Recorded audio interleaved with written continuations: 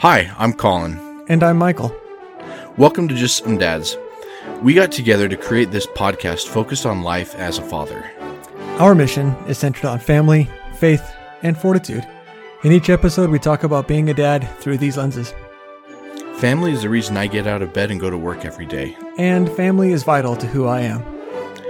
We believe that faith is the honest and earnest spiritual search for life-guiding truths. Fortitude is courage in the face of adversity, learning from trials, and constantly building yourself. As young fathers, we both sought out dad-centric communities, but we're pretty underwhelmed with what we found. So we set out to create our own community with these three values.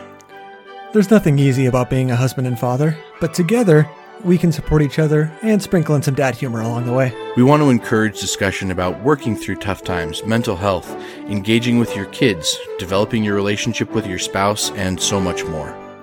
As a dad, you have incredible influence on your family, your friends, and your community. So join us as we try to uplift and strengthen each other with positive dadatitudes, and as we all keep doing good.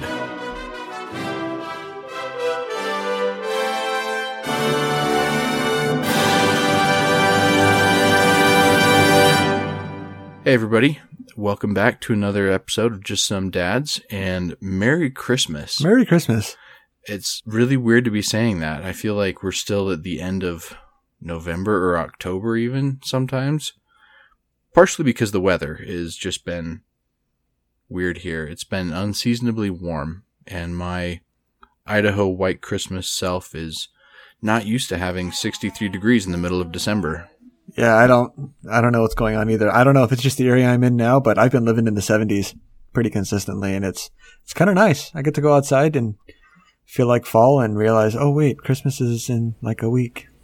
It's December of 2020. I know it's 2021, people. Right. Man, yeah, I can't believe it's December 2021.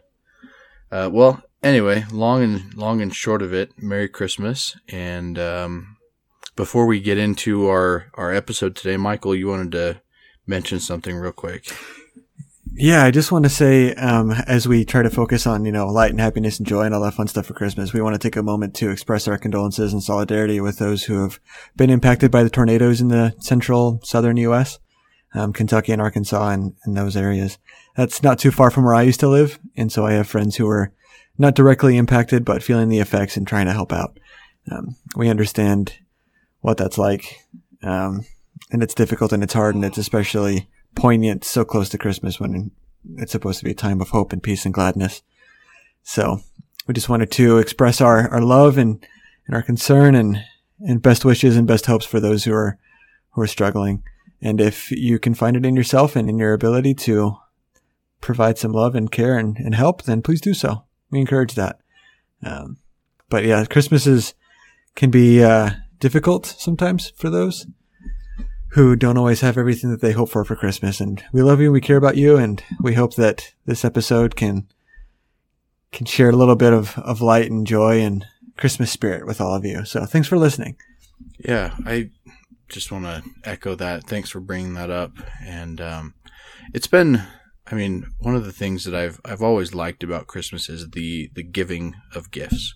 And as I've gotten older and we're in a different stage of life now, we're able to participate in these things of giving back to the community or helping people around you. And I don't want this to be a brag, but it's awesome. I really love just being able to give, especially because I've been on the receiving end so many times, and I am really lucky to know the amazing people that I do, and hopefully I can somewhat pay it forward. So an easy way to do that for any of our listeners who are curious is get on Google or whatever search engine you happen to use and search Giving Machine. And I'm just going to leave it at that. Yeah. Because it is a whole world experience that will blow your mind. That's so cool. And I'm not exaggerating. Check it out. Again, search Giving Machine. That's all we're gonna talk about. So let's jump into this episode, Colin. We have something fun planned. Yeah, we've been talking about this for a little while, and I don't know if for anybody who remembers our episode last year, we shared some Christmas stories and around our favorite Christmas songs. And we're going to go in a similar vein today, but we're going to do stories somewhat more related to fatherhood and families and faith and fortitude with our new mission. And if you want to kick it off, Michael, I know you said you didn't have a story, but you had something else. I don't, no. So I have a poem that I wanted to share it's not a story of fatherhood per se, but it's a pretty fantastic poem. Okay, so this poem, and I should probably look up the name of it because I don't remember the name, but it's written by one of my all-time favorite authors. And his name is John Milton. So he wrote a fantastic book / poem. It's an epic poem called Paradise Lost. And I really love it. I read it when I was in high school and it really stuck out to me. It's a religious based poem based around the fall of Adam and Eve. And I fell in love with it. I loved it. And I've come across this poem, which is called On the Morning of Christ's Nativity. And John Milton has a very interesting and kind of specific way of writing that just really sticks out to me. And it's quite a poignant and powerful poem. So if you're interested, you can look it up. I'm going to share some of it, not all of it, because it is quite long. So I'm piecemealing a little bit of this together. But I just want to share it with you because it's something that speaks to me. So I hope you enjoy it. Here we go. You ready? You ready, Colin? Absolutely. Let's do it. Colin's never heard this, so this should be good. I'm going to try to be evocative with my voice and get into my inner poet and see how this goes. I'm excited. It was the winter wild, while the heaven-born child all meanly wrapped in the rude manger lies. Nature, in awe to him, had doffed her gaudy trim. With her great master so to sympathize, it was no season then for her to wanton with the sun, her lusty paramour. Only with speeches fair she woos the gentle air to hide her guilty front with innocent snow, and on her naked shame pollute with sinful blame the saintly veil of maiden white to throw. Confounded that her Maker's eyes should look so near upon her foul deformities. But he, her fears to cease, sent down the meek-eyed peace. She, crowned with olive green, came softly sliding down through the turning sphere, his ruddy harbinger, with turtle wing the amorous clouds dividing. And, waving wide her myrtle wand, she strikes a universal peace through sea and land. No war or battle's sound was heard in the world around. The idle spear and shield were high uphung. The hooked chariot stood unstained with hostile blood. The trumpet spake, not to the armed throng. And kings sat still with awful eye, as if they surely knew their sovereign Lord was by. But peaceful was the night wherein the Prince of Light his reign of peace upon the earth began. The winds with wonder whist, smoothly the waters kissed, whispering new joys to the mild ocean, who now hath quite forgotten to rave, while birds of calm sit brooding on the charmed wave.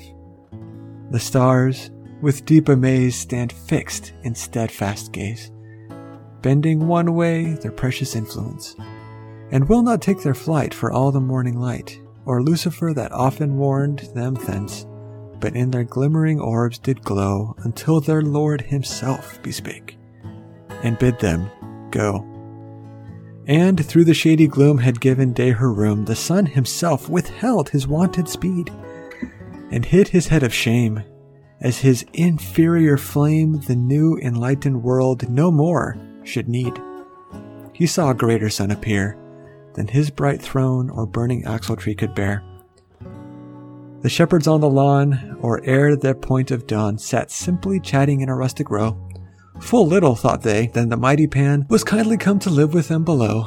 Perhaps their loves, or else their sheep, was all that they did their silly thoughts so busy keep, when such sweet music their hearts and ears did greet, as never was by mortal finger struck, divinely warbled voice answering the stringed noise, as all their souls in blissful rapture took, the air such pleasure loth to lose, with thousands echoed, still prolongs each heavenly close. At last surrounds their sight a globe of circular light, that with long beams the shamefaced night arrayed, the helmed cherubim and sworded seraphim are seen in glittering ranks with wings displayed, harping in loud and solemn choir with unexpressive notes to heaven's newborn heir. Such music as 'tis said, before was never made. But when of old the sons of morning sung, while the Creator great his constellations set, and the well-balanced world on hinges hung, and cast the dark foundations deep, and bid the weltering waves their oozy channel keep. Ring out, ye crystal spheres! Once bless our human ears, if ye have power to touch our senses so, and let your silver chime move in melodious time. And let the bass of heaven's deep organ blow, and with your ninefold harmony make up full consort of the angelic symphony. For, if such holy song enwrap our fancy long, time will run back and fetch the age of gold, and speckled vanity will sicken soon and die, and leprous sin will melt from earthly mold, and hell itself will pass away, and leave her dolorous mansions of the peering day. Yes, truth and justice then will down return to men, the enameled heiress of the rainbow wearing, and mercy set between, throned in celestial sheen, with radiant feet and tissued clouds downsteering. And heaven, as at some festival, will open wide the gates of her high palace hall. But wisest fate says no. This must not yet be so. The babe lies yet in smiling infancy, that on the bitter cross must redeem our loss, so both himself and us to glorify. Yet first, to those chained in sleep, the wakeful trump of doom must thunder through the deep. And then, at last our bliss full and perfect is. But now begins, for from this happy day the old dragon underground in straighter limits bound, not half so far cast his usurped sway, and wroth to see his kingdom fail, swinges the scaly horror of his folded tail. But see, the virgin blessed hath laid her babe to rest. Time is our tedious song, should here have ending. Heaven's youngest teamed star hath fixed her polished car, her sleeping lord with handmaid lamp attending. And all about the courtly stable, bright harnessed angels sit in order serviceable. I love that. Wow. It's quite the poem, isn't it? That was really neat. Yeah. It was kind of heavy. I'm going to have to definitely find that and read it, because that was really good, though. I really like that. Thank you for sharing that. Yeah, of course. I hope I did it justice, because it is quite... I mean, I only took snippets out of it, and Milton has this... he was a religious writer. He introduces characters kind of similarly to C.S. Lewis. I don't know if he had any impact on C.S. Lewis, but he does a lot with playing on the interactions of the followers of God and Christ and Lucifer and his followers. And so there's a little bit more narrative in the full poem of like the casting out and the defeat and the shame of Lucifer and his followers at the birth of Christ. And so he kind of goes into that and throws in names and symbology and all that fun stuff. I thought that would be a little much, and plus it was kind of difficult to read, so I cut that out for easiness on my part. But I love the work of John Milton. I really love this poem. I love how it ends, because he writes it as if it's a song, and it kind of has that sing-songy kind of poetic feel. And this last line I particularly enjoy, where it says, time is our tedious song, should here have ending. I did a lot of analysis on John Milton, and so I'm going to get kind of nerdy, but he picks his words very carefully. And I love that he uses just that single word of time, because we in the modern world mark time by the birth of Christ. And this poem is about, the birth of Christ. It's called On the Morning of Christ's Nativity. And so just at the very end, it's his last little stanza, where he says, time is our tedious song, should here have ending. But it's also our beginning. It is the central focal point. It's the median of time. And just that single use of that word, I'm sure he used it very specifically. But I love that he throws that in at the end. That's what I wanted to share with you all. I hope it touched you in the way that it provided some impactful meaning to me. Yeah, no, that was really great. I really appreciated that, and I'm definitely going to go back and reread that.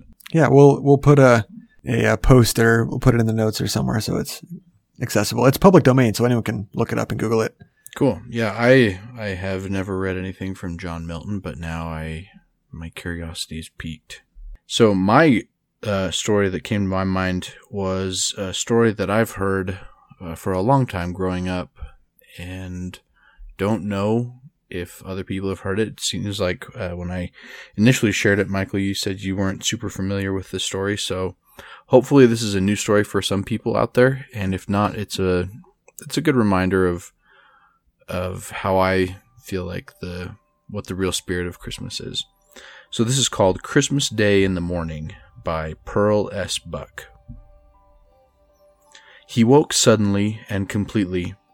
It was 4 o'clock, the hour at which his father had always called him to get up and help with the milking.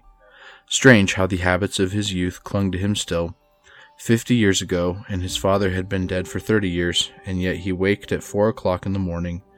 He had trained himself to turn over and go to sleep. But this morning it was Christmas. He did not try to sleep. Why did he feel so awake tonight? He slipped back in time, as he did so easily nowadays. He was 15 years old, and still on his father's farm. He loved his father. He had not known it until one day a few days before Christmas, when he had overheard what his father was saying to his mother. "Mary, I hate to call Rob in the mornings. He's growing so fast, and he needs his sleep. If you could see how he sleeps when I go to wake him up, I wish I could manage alone." "Well, you can't, Adam." His mother's voice was brisk. "Besides, he isn't a child any more. It's time he took his turn." "Yes," his father said slowly, "but I sure do hate to wake him." When he heard these words, something in him woke. His father loved him. He had never thought of it before, taking for granted the tie of their blood. Neither his father nor his mother talked about loving their children. They had no time for such things. There was always so much to do on the farm. Now that he knew his father loved him, there would be no more loitering in the mornings and having to be called again. He got up after that, stumbling blind with sleep, and pulled on his clothes, his eyes tight shut, but he got up. And then, on the night before Christmas, that year when he was 15, he lay for a few minutes, thinking about the next day. They were poor, and most of the excitement was in the turkey they had raised themselves, and the mince pies his mother had made.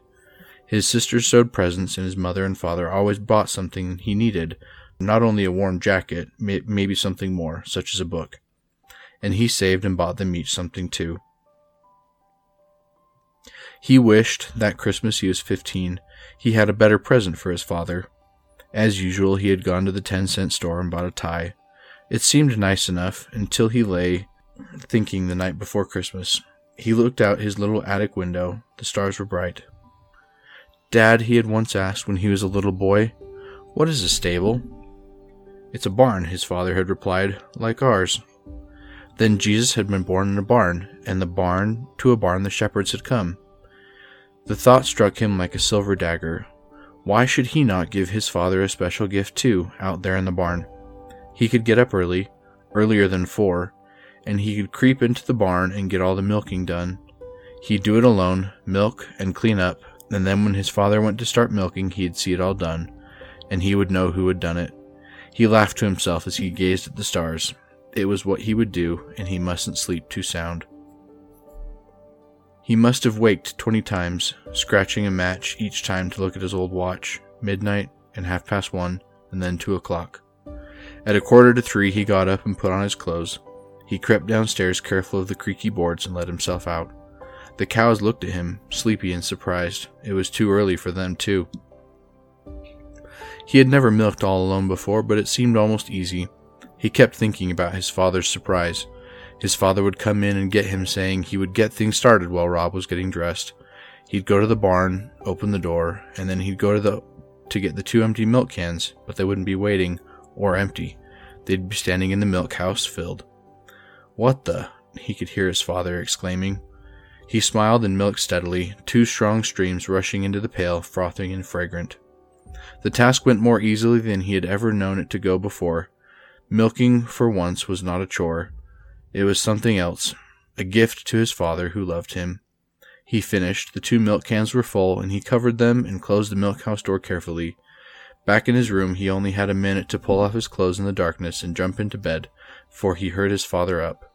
He heard the covers. He put the covers over his head to silence his quick breathing. The door opened. "Rob," his father called, "we have to get up, son, even if it is Christmas." "All right," he said sleepily.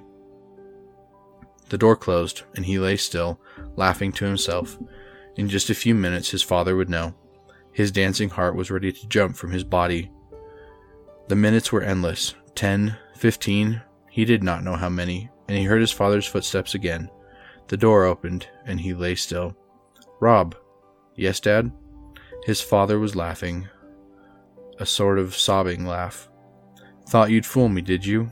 His father was standing beside his bed, feeling for him, pulling away the cover. "It's for Christmas, Dad." He found his father and clutched him in a great hug. He felt his father's arms go around him. It was dark, and they could not see each other's faces. "Rob, I thank you. Nobody ever did a nicer thing. Oh, Dad, I want you to know, I do want to be good." The words broke from him of their own will. He did not know what to say. His heart was bursting with love. He got up and pulled on his clothes again, and they went down to the Christmas tree. Oh, what a Christmas, and how his heart nearly burst again with shyness and pride, as his father told his mother and made the 3 younger children listen about how he, Rob, had got up all by himself. "The best Christmas gift I ever had, and I'll remember it, son, every year on Christmas morning, so long as I live." They both remembered it, and now that his father was dead, he remembered it alone. That blessed Christmas dawn, when, alone with the cows in the barn, he made his first gift of true love.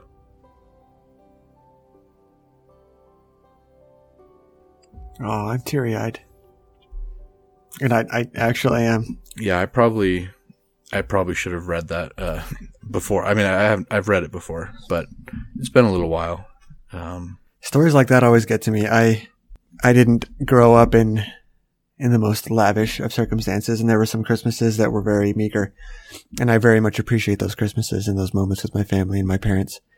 And I don't know, I just get weepy. I get emotional. And stories like that, because I love my dad. My father is the most incredible man, and he's my hero, and I look up to him, and I try to aspire to be everything that he is, and I fall short so dramatically.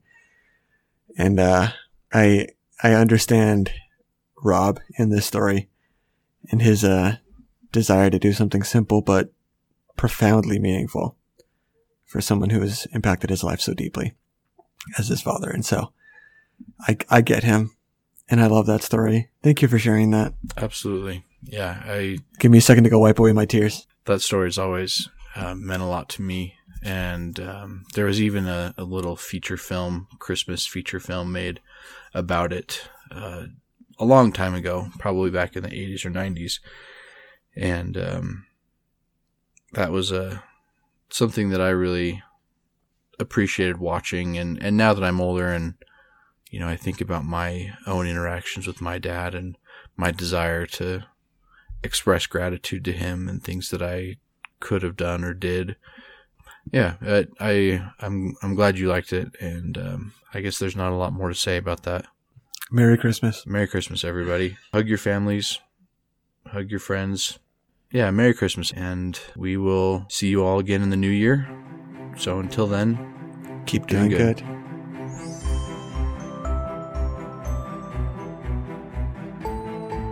All right, Colin. In honor of this Christmas season, I have a Christmas joke for you. You ready? Go for it. All right. So what do you call a poor Santa Claus? I don't know. Saint Nicholas. Oh, boy. That's a dad joke. Man. Merry Christmas, everybody. Merry Christmas. From all of us at Just Some Dads to all of you. Thanks for listening. Be sure to check us out on Instagram at Just Some Dads to see our take on dad life and our versions of whatever is trending. We love and appreciate feedback, so make sure and reach out to us with your comments and thoughts about today's episode.